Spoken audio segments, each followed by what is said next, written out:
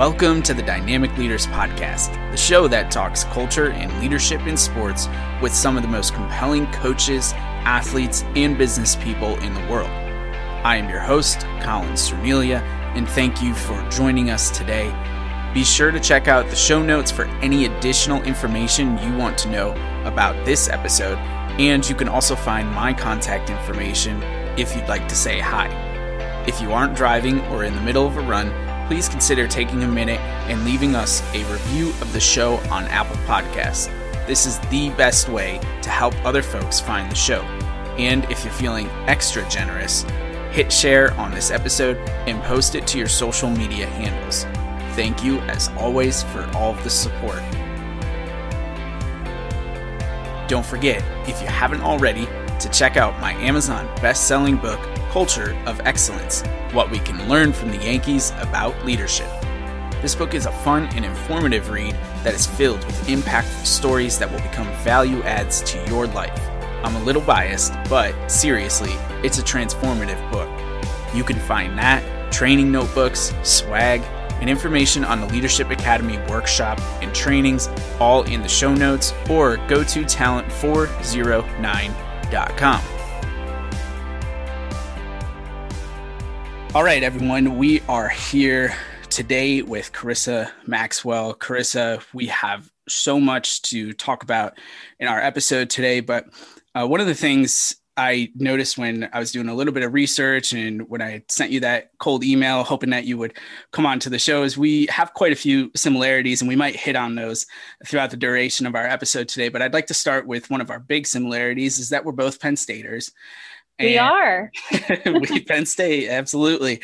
And so I always get a little fanboy when I'm talking to fellow Penn Staters, but I think where I want to go with this is you were in a seriously unique situation when you were in school. You were a student beat writer for the Penn State football team when the Jerry Sandusky scandal broke out. And so it's one thing, when I was thinking about this, I was like, it's one thing to report on something from afar, right? But it's another thing to be right in the middle of it and have to do your job and be able to get all the facts out amidst everything that was going on at that time. Can you bring us back to that moment? I imagine that was, very early, obviously, in your journalism career. What was it like when that all happened? Like, what are some of the first things that you remember about that moment? It was obviously very surreal. I was a junior in college. At that point, when you're studying journalism, that's right when you're getting into learning about journalism ethics and you're taking media law. And I also happened to be taking a class called Joe Paterno in the media, where we studied his press conferences and how the media would analyze the things he said. So it really was a very surreal moment to be literally studying the biggest sports story in the country.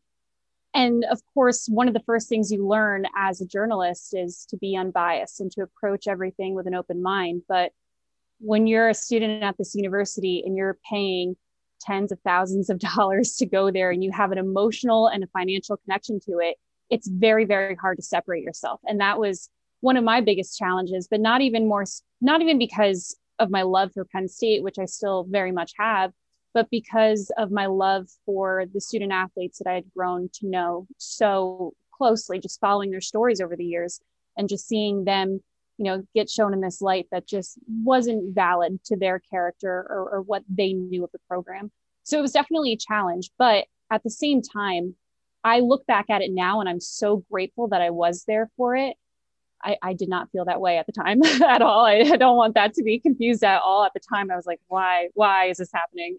But looking back, I got such incredible hands-on experience, and I learned a little bit about what the real world is like. You can't predict what's going to happen. You might think you know someone, or you might think you know a school or a program, and everything can change literally in a second. I mean, I'm sure remember that we didn't know about any of this. And then the next day, our entire world was turned upside down as members of the Penn State community. So for me personally, it was a very eye-opening and hands-on learning experience. It really also is extremely responsible for the path that led me to the position I'm in today. Because at the time, you're right, I was a beat reporter. I was a radio reporter on our local campus news station. And social media was just starting to really kick off at that point in time. And news was happening so fast from national media outlets who weren't there, who weren't talking directly to the sources, who were just kind of gathering information based on random conversations they were having. And I couldn't write fast enough to give my side of the story that I had collected through my reporting or to clarify something. So I just had to tweet. I just kind of gave up on trying to do traditional journalism. And I was like, I'm just going to tweet. I'm just going to get the facts out there. If I hear someone say something, I'm going to confirm with that source if that's true.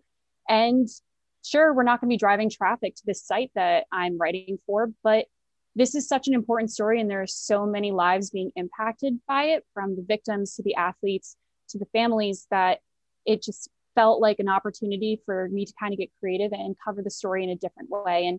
And from there, now I am the deputy editor of social media for the largest, or the oldest sports news company in the country. So it's one of those things where it was really big, eye-opening learning moment. And oh my God, I look back at it quite often, and I think, how did I not have a drinking problem after going through that, being a junior in college and having to deal with the stress of it all? But it really was a great learning experience, as tragic as it was. And it made me a better person. And I owe who I am today to my experience at Penn State. Sure. And, you and Ben Jones actually were the two people because like you said, I wanted the local input, and it just seemed the two of you had really taken to Twitter in a way that especially the national media hadn't caught up to yet. So to be able to get those facts in almost real time from you and from Ben, I mean, that's how long I've been following, it's been 10 years.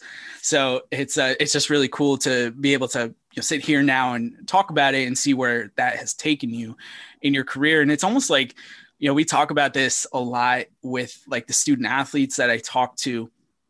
Adversity is a really good thing to have because it can help you identify not just if you like something or not, which it seems like it was a really important thing for you at the time, but what you're good at and maybe what you're not good at or what you just don't like. And like, it just seems like you were able to do all of those things, like realize that writing the traditional way wasn't going to work for this major sports story, maybe the biggest college sports story of the decade. It wasn't going to work that way. So you had to change. And then, ultimately the experience, as tough as it was at the time, it's just like, okay, this is what I want to do. Like, hopefully I'm not covering something like this every single day, but I got through this. That was maybe a little fun at the end of it. And I'm hungry to do more stories and be in sports like that. Like, was that what you got out of the experience? Believe it or not, no, it was kind of the opposite for a little bit.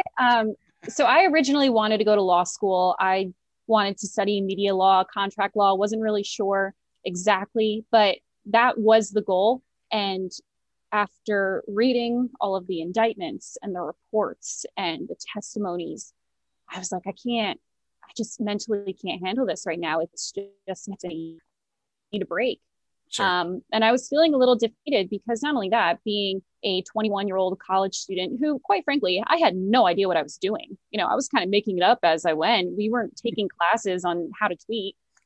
So it was very hard and confusing. And let's be frank, people on the internet are horrible. Sometimes they could say very awful, horrible things. So mentally it was very hard. And it wasn't until I grew up a diehard Miami Dolphins fan. So it wasn't until someone from the Dolphins organization reached out to me on Twitter and said, we've been following your reporting. We're so impressed. And we would love to have you come intern with us this summer. And for me, that just kind of gave me validation that people do respect what I'm doing. They understand what I'm doing and they appreciate it. And I must be doing something right. Yeah. So that kind of, reinvigorated my passion for it. But it was extremely hard at first to kind of accept. I didn't want to be in the spotlight by any means, especially in regards to what was happening on this national level, this national conversation that was happening. So that really kind of made me realize, okay, maybe this is what I want to do.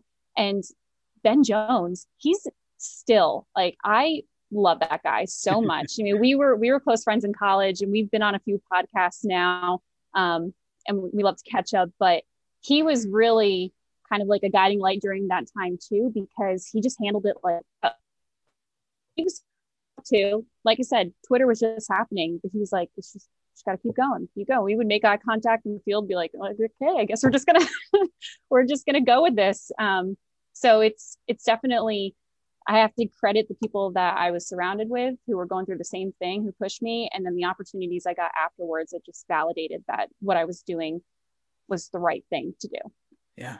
Yeah, absolutely. And so one of the other reasons I think that, so the scandal is what it is. And that was a reason that I ended up finding you on social media and following your work. But I think one of the reasons I've continued to follow your work in the years since is you're a very honest person. You speak your mind, you know, as much as you can. You're a straight shooter in this journalism world where, you know, I don't know that that's necessarily always the case. And, you know, for a reader, you know, somebody that follows your work, it's something that I appreciate, and it's why I continue to follow you. And I remember one of the first things that I could just like picture, you know, how angry it must have made you, but like the grace that you handled it with, and the way that you, you know, explained why you just won't stick to sports when you are tweeting, when you are even writing, even though, you know, mainly sports is what you're covering. And you get, you know, I'm sure especially guys that are like, why can't you just stick to sports? Like, why do you have to do this? Why do you have to get political? Why do you have to talk about beer and all this stuff? So can we talk a little bit about, you know, why it's important for you to not just stick to sports? And it's even, I think, in your Twitter profile that you're not going to do it. So it's definitely got to be something that's a part of you. Yeah, I guess it's always been kind of my personality that I don't really have a filter. I've always been a little rough around the edges when it comes to that. But I think, I mean, being a woman in sports is hard enough, right? Like you always have to feel like you're proving yourself by knowing some stupid factoid from the year before I was even born about like a starting pitcher on a baseball team I'm not even a fan of. It's stupid. So that automatically puts me on the defense, where I don't need to prove myself to anyone. I don't need to know everything about sports. Most people don't. So that was kind of my approach, that I wanted to make it very obvious at first that like, no, I'm not going to be a sports encyclopedia. That's not why I got into this industry. But then even more so than that, you have to differentiate yourself. It's such an oversaturated market and everyone's trying to make it. And it just gets a little robotic. And it's really hard to really appreciate anyone if they all sound the same. They all have the same takes. They're all, you know, not providing any context. We went to school to learn how to write, how to analyze situations, how to find nuance in a story. And it's selfish to keep that to yourself and to write or provide unbiased opinions, in my own personal opinion, right? Like if I have a better understanding of a situation, I feel like I owe it to whoever is willing to listen, you know, what my take is on that, because maybe change of mind, maybe I'm going to piss someone off. I don't care, but it's starting a conversation. And there have been a lot of times where I've said something where it has started a conversation and my mind has been changed. But without me planting that seed, you know, you don't have that opportunity to grow and to learn. And now it's just kind of become part of my brand. Like if I don't say something sassy or straightforward, people are like, oh, this is going soft. So I have to like stay on top of it now and make sure, like every time I put something out there, like I have to let people know what my hot take is. And I like that. I enjoy it. Like I said, sometimes I get met with angry trolls in my mentions, but I feel confident in knowing that I am my true authentic self on all platforms. I don't put up a front like a lot of people that have the blue check next to their name, where they feel like, you know, they need to be a representative of their industry and of their company and all that.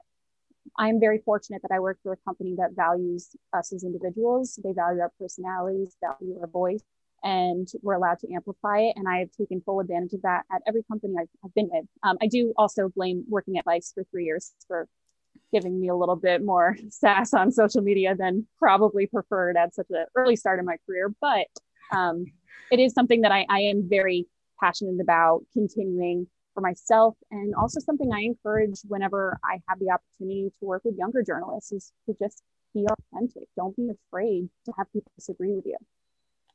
Yeah, I mean, it's reminding me. Often I say to my wife, I don't know why we worry so much about different things, whether it's we're writing something for the public to see, or even if it's smaller decisions in our personal life. Because I feel like at the end of the day, people judge you no matter what you do. So you might as well do what you want and say what you want if they're going to judge you for it, right? Like it seems like that's at least where some of the sass comes out for you. Is it's like, I know people are going to judge me one way or another, so I'm just going to tell them what I think, and hopefully, like you said, that's going to spark a smart conversation where you can weed out some of the trolls and really get into the deeper parts of what it is that you're trying to report on. Yeah, absolutely. So I'm sorry if I offend people or if people disagree with me, but at the end of the day, I mean, what makes them more entitled to an opinion than me? So that's something that I mean, sometimes I know I cross the line a little bit, but I think that's another problem that a lot of people do have that are fortunate enough to have a platform is they can't own up to being wrong or to messing something up. Everyone gets so defensive that they just need to sit there and drill their beliefs into the ground and pick really bad hills to die on. If I mess something up, I'll be the first person to say I'm an idiot, but I try to avoid that. But I just think that that's really important, especially, just as the industry evolves and how we have more access to information than ever before. It's just important to have some personality and provide perspective. Yeah. Now, do you use your personality per se as a compass to not just the stories you want to write, but the way you want to tell those stories? Like, is that something that's always top of mind to mold the message that you're trying to get out there? Do you use it in that sense? Yeah, especially in the newsroom. So especially this past year, right? Between coronavirus, all the social justice issues, yeah. We have a predominantly white newsroom. And for me, and predominantly male. So for them to go and write stories speaking on social injustices and injustices within the Black community, well, that's not really authentic, is it? You're speaking to an experience that you've never had.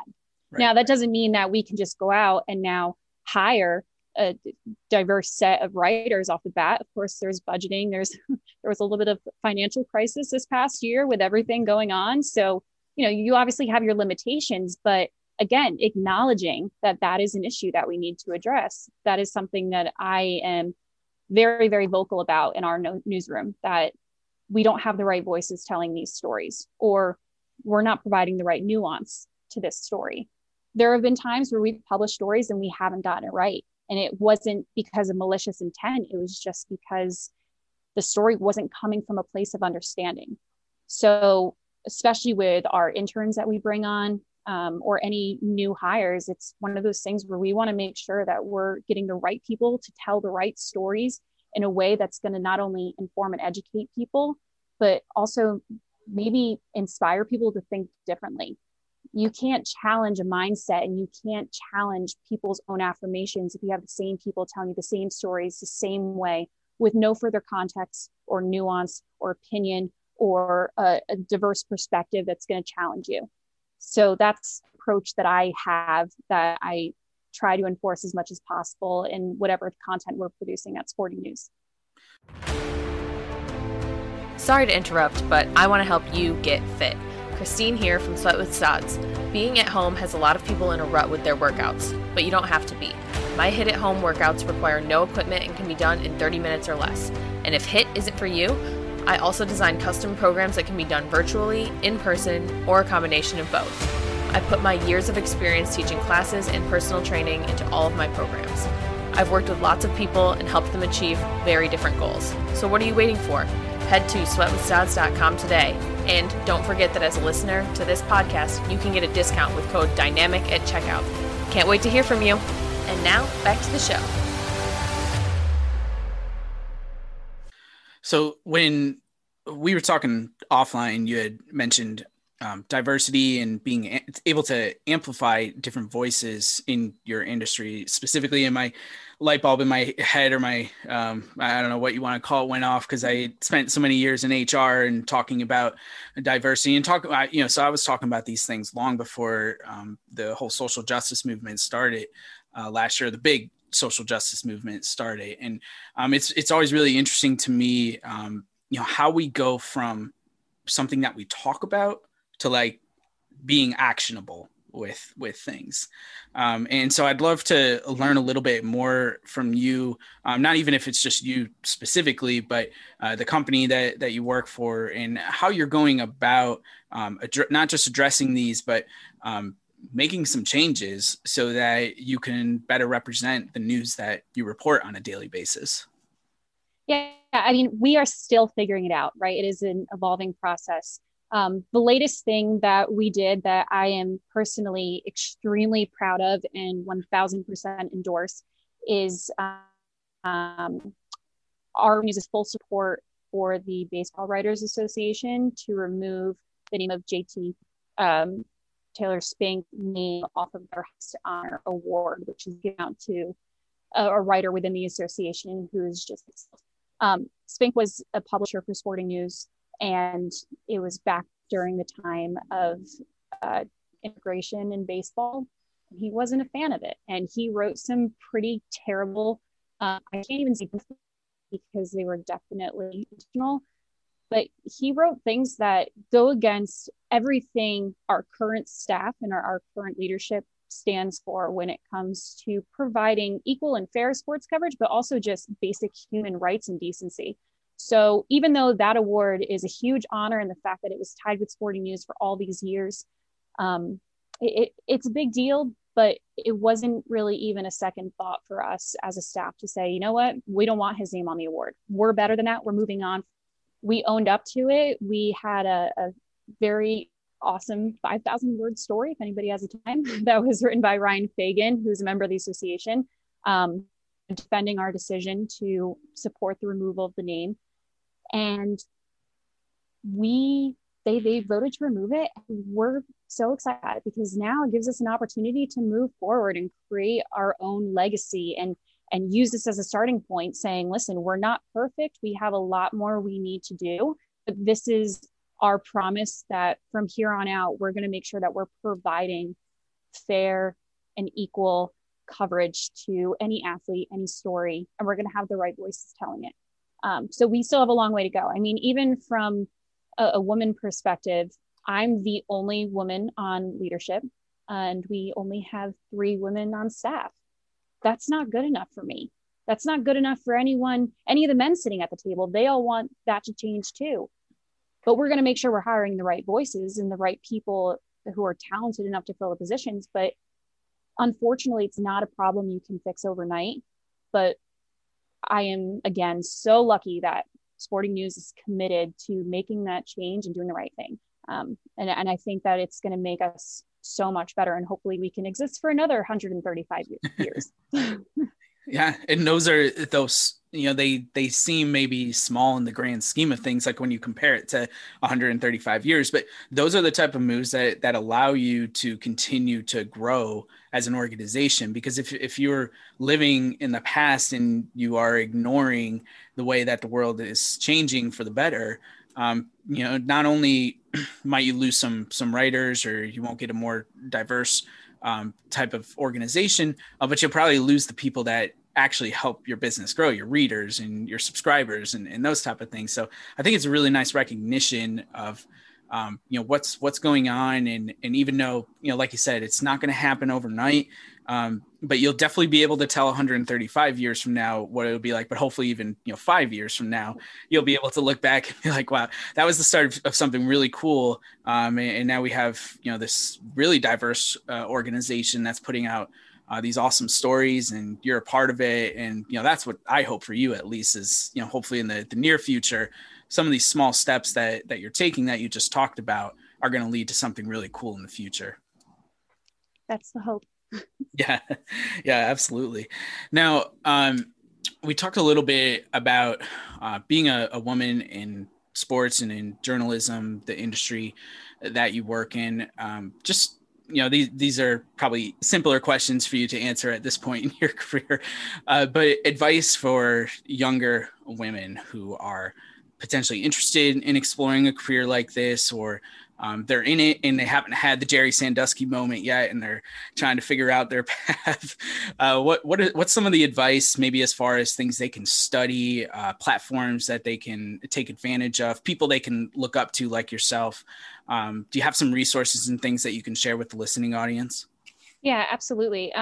My biggest piece of advice that I drill into the heads of all of my interns and anyone who was willing to listen to me is to become as well-rounded as possible. Don't ever let anyone tell you that you can't do something because you're not qualified. And I know that sounds really cheesy, but in a literal sense, learn Photoshop, learn how to write, learn how to audio engineer podcasts, learn HTML coding, learn everything you can so you're that person that can do it all. You can fill those voids. And it has nothing to do with you being a woman. It has everything to do with you being qualified. You make yourself into a Swiss Army knife that just cannot be denied opportunities. I try to challenge my interns so much to the point where when they're first hired, they're like, why did you hire me for this job? I know nothing about social. I want to be on camera. Why am I running social? Well, because I see potential in them. They have a personality, they have a voice. And if they can translate that onto Twitter, well, now they're going to be a social media expert and they're going to be good on camera. And now you're a dual threat. Or, oh, I love editing video, but I don't like being on camera. I don't know how to write. Well, we're going to teach you how to write scripts, and we're going to teach you After Effects so that you're not only editing that video, but you're animating that video. And you know what? You're going to be on camera too, because you have a really pretty smile and people are going to want to listen to you. You have to put people in situations where they're uncomfortable so that they can become comfortable and not feel discouraged to do anything that's thrown at them, because this industry is evolving so quickly. You can't just be a broadcast journalism major who just wants to sit on the sidelines and ask questions. You can't put yourself in that hole anymore. It doesn't exist. You have to be a Swiss Army knife. And I am so proud of all the interns that I've had through my course at Sporting News, because they've all done that. They've achieved those goals to the max. I mean, we had one intern who wanted to be on camera. I made her a social intern, and I'm pretty sure she hated me for the first week because she's like, this is stupid. I don't want to do this. She went on to be social media coordinator for an NBA basketball team. And now she's doing social for the NFL. She's killing it. I'm pretty sure she's like 10 times cooler than I am or ever will be now. And I take full credit for that because I pushed her. So that is, I cannot stress enough, just go on YouTube, learn Photoshop, learn all of the things so that way no one can say, well, she's not qualified, she can't do that, because you can. And you're going to prove them wrong, and you're going to make them feel really silly for suggesting that you can't do it. I love it. Swiss Army knife is a way better way to say. I just usually say like be a generalist versus being a specialist in things. And I like Swiss Army knife a lot better. So I'll use that in the future. Now, this is a leadership podcast, and you've talked about your interns quite often here. One of the things that is part of leadership is talent evaluation, being able to identify, somebody that can fill that Swiss Army knife role before they've actually done any of the work. And so I would love if you could take us through the exercise. What goes in your mind, like when you're interviewing a potential intern or you're reviewing their resume? What are the things that you're looking for that have helped you identify people who have been really successful, like that woman that you spoke about who it was in the NBA and social and now is in the NFL? What are some of those components that you're looking for from a talent identification standpoint? I am always looking for authenticity. It's so easy for a candidate to sit and they put on their blazer, they put on their nice shirt, and they sit on their Zoom call and they're like, I want to be a journalist because, and again, they're robotic and there's no substance there. I can predict everything they're going to say. But I try to have a very, very informal, laid back interview. I don't tell them it's going to be that way, but I sit there and I'm in a sweatshirt or a t-shirt, my hair's in a messy bun, act like I don't even want to be there, or that I'm just, catching up over a beer. because I want to see how they are as a person, because that is going to give me an idea of how they're going to approach different situations, and how personable they're going to be, and how well they're going to interact with athletes or people in power to really get them to trust them to tell them information. Sure. So one of my favorite questions that I love to ask candidates, that always puts them on the spot and they have terror and fear in their eyes, or they can answer it flawlessly, and that's really the telling, is I love asking candidates, if you had all the resources in the world, all the money, all the access, all the approvals, what is your absolute dream story that you would love to tell?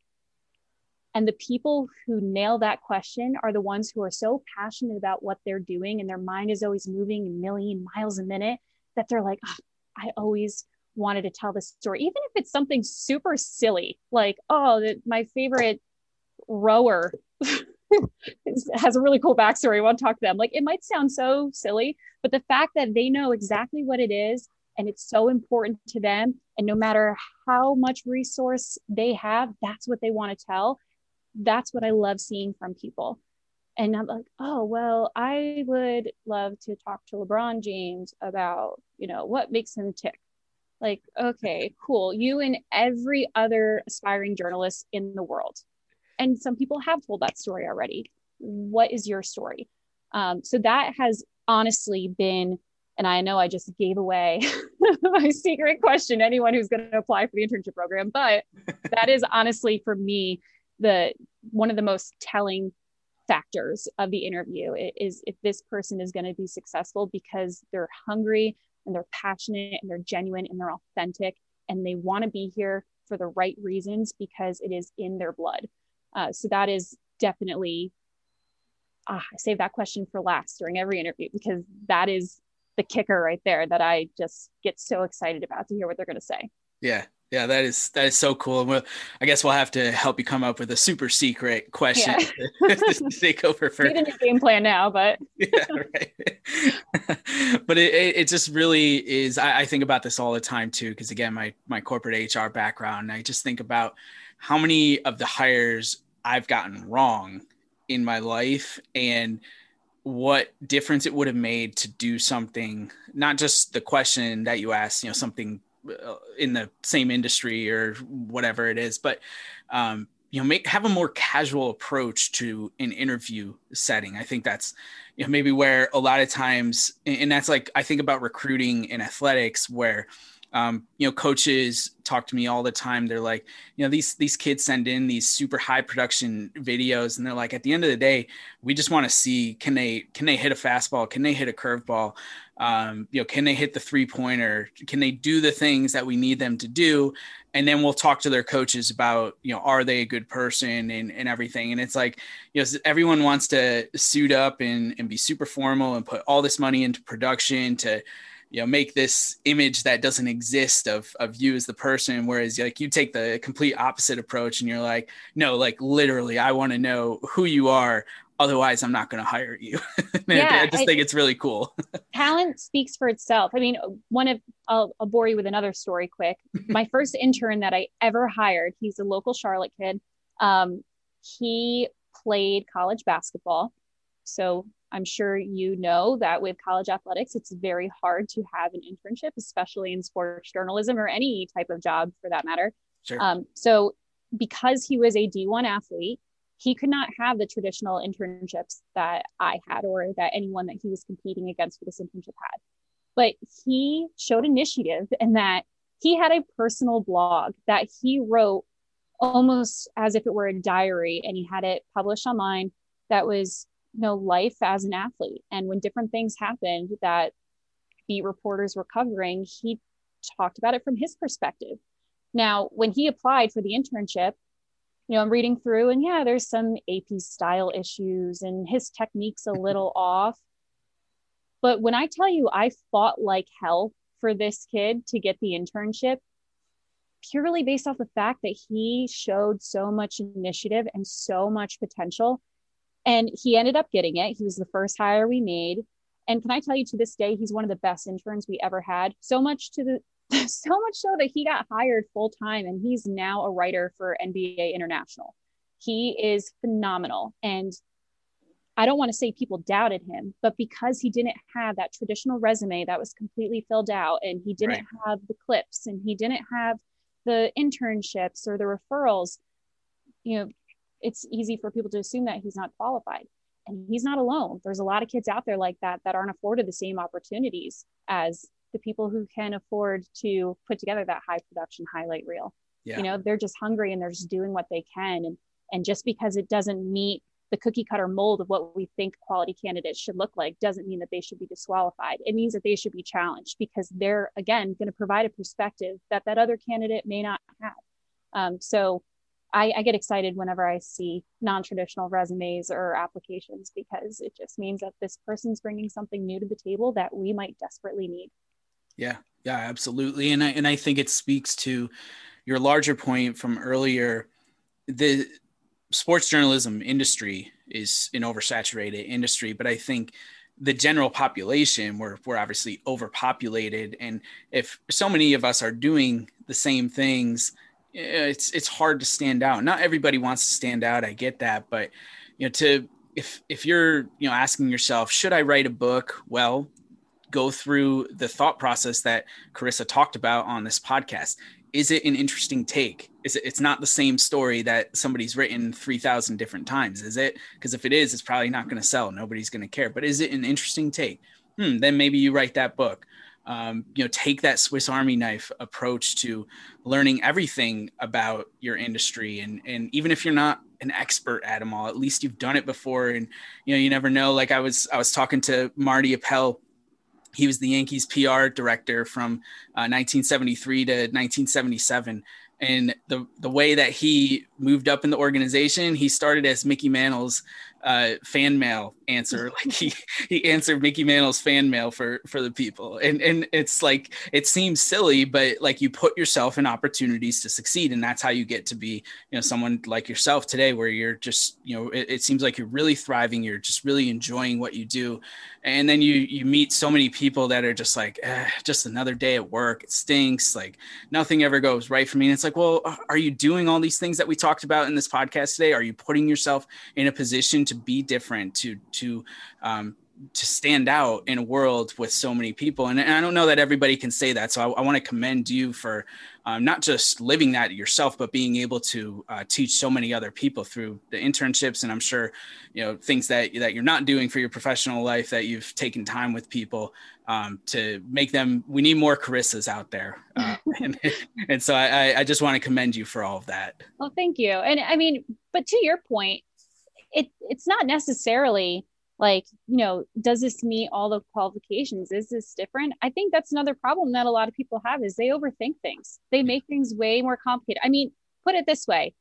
I have 3 degrees. I work for a company where we're doing high quality production content. And we're writing all these stories. And the most viral tweet I have ever had in the history of my Twitter account was dude sleeping at the Super Bowl.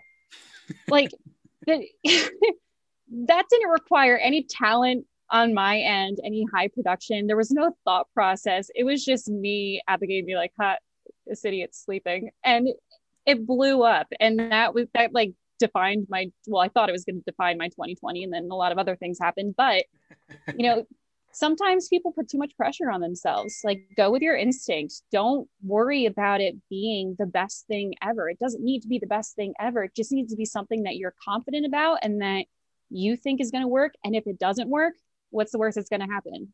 You get up and you try again. Just take chances. Absolutely. All right. We're done with the hard hitting questions. We have to talk about beer. Chris and I are both in Charlotte. And we both love craft beer, but I feel like, Carissa, you're going to teach me something here today. So tell me a little bit about the craft beer scene. What are you liking? I know you told me doing some work for Protagonist. I love that place. So definitely going to love it even more now that I know that. So tell us a little bit about the local scene here. Yeah. So when I moved to Charlotte in 2017, I knew nothing about craft beer. Like I didn't even know what IPA stood for.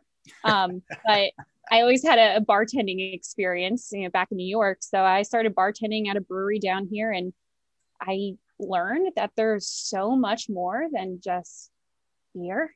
in the craft beer scene. There's really a science to it, and there's a proper etiquette, and you learn so much about yourself and your flavor profile. And I just got so excited by all of it, just the opportunity to learn about something new. And I still have so much to learn. But I am currently, I'll bartend some nights at Protagonist in South End, but I've been running their social and working on their marketing strategy there. So I've had the opportunity to kind of get behind the scenes and learn more about the brewing process.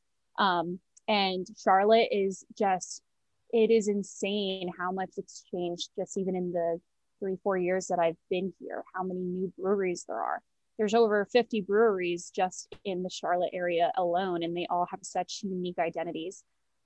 So it's one of those things where people are like, oh, Charlotte, should I come visit? I'm like, yeah, if you like beer. Otherwise, there's not really much else to do here that I've seen, but yeah, beer seems great.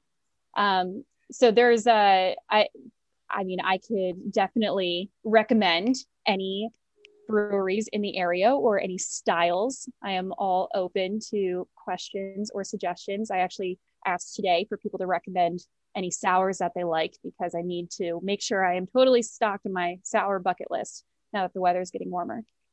Yeah, absolutely. I was just thinking about that the other day too. I was like, I've been drinking a lot of porters, a lot of stouts, during the quote unquote winter down here, but I'm ready for the sours. I went to, I don't know if you've ever been to Total Beer and Wine up in Huntersville, and found a bunch of milkshake IPAs. That's where I go to dream and die, I guess, with my beer. If you had to pick one beer, Carissa, that people come to Charlotte, they want to visit you, they want to visit the area, one brewery, one beer, what is it? Okay. Well, I'm going to be biased here, but for several reasons, I would highly recommend getting the Mercury Hazy IPA from Protagonist. And here's why. Number one, it's named after Freddie Mercury, and that is awesome because he's awesome. And having a beer named after a rock star in general is really cool, but named after Freddie Mercury himself, yeah, sign me up. So there's that, but it also tastes delicious. We have a whole line of hazy IPAs at Protagonist, and they've all been really, really good. But the Mercury is just, I can't even explain it. It's just super, super smooth, super citrusy, and just a very, very easy beer to drink. And I think a lot of people are turned off by the word IPA if they don't know enough about the different styles, because they just assume it's going to be super hoppy and heavy and a high ABV.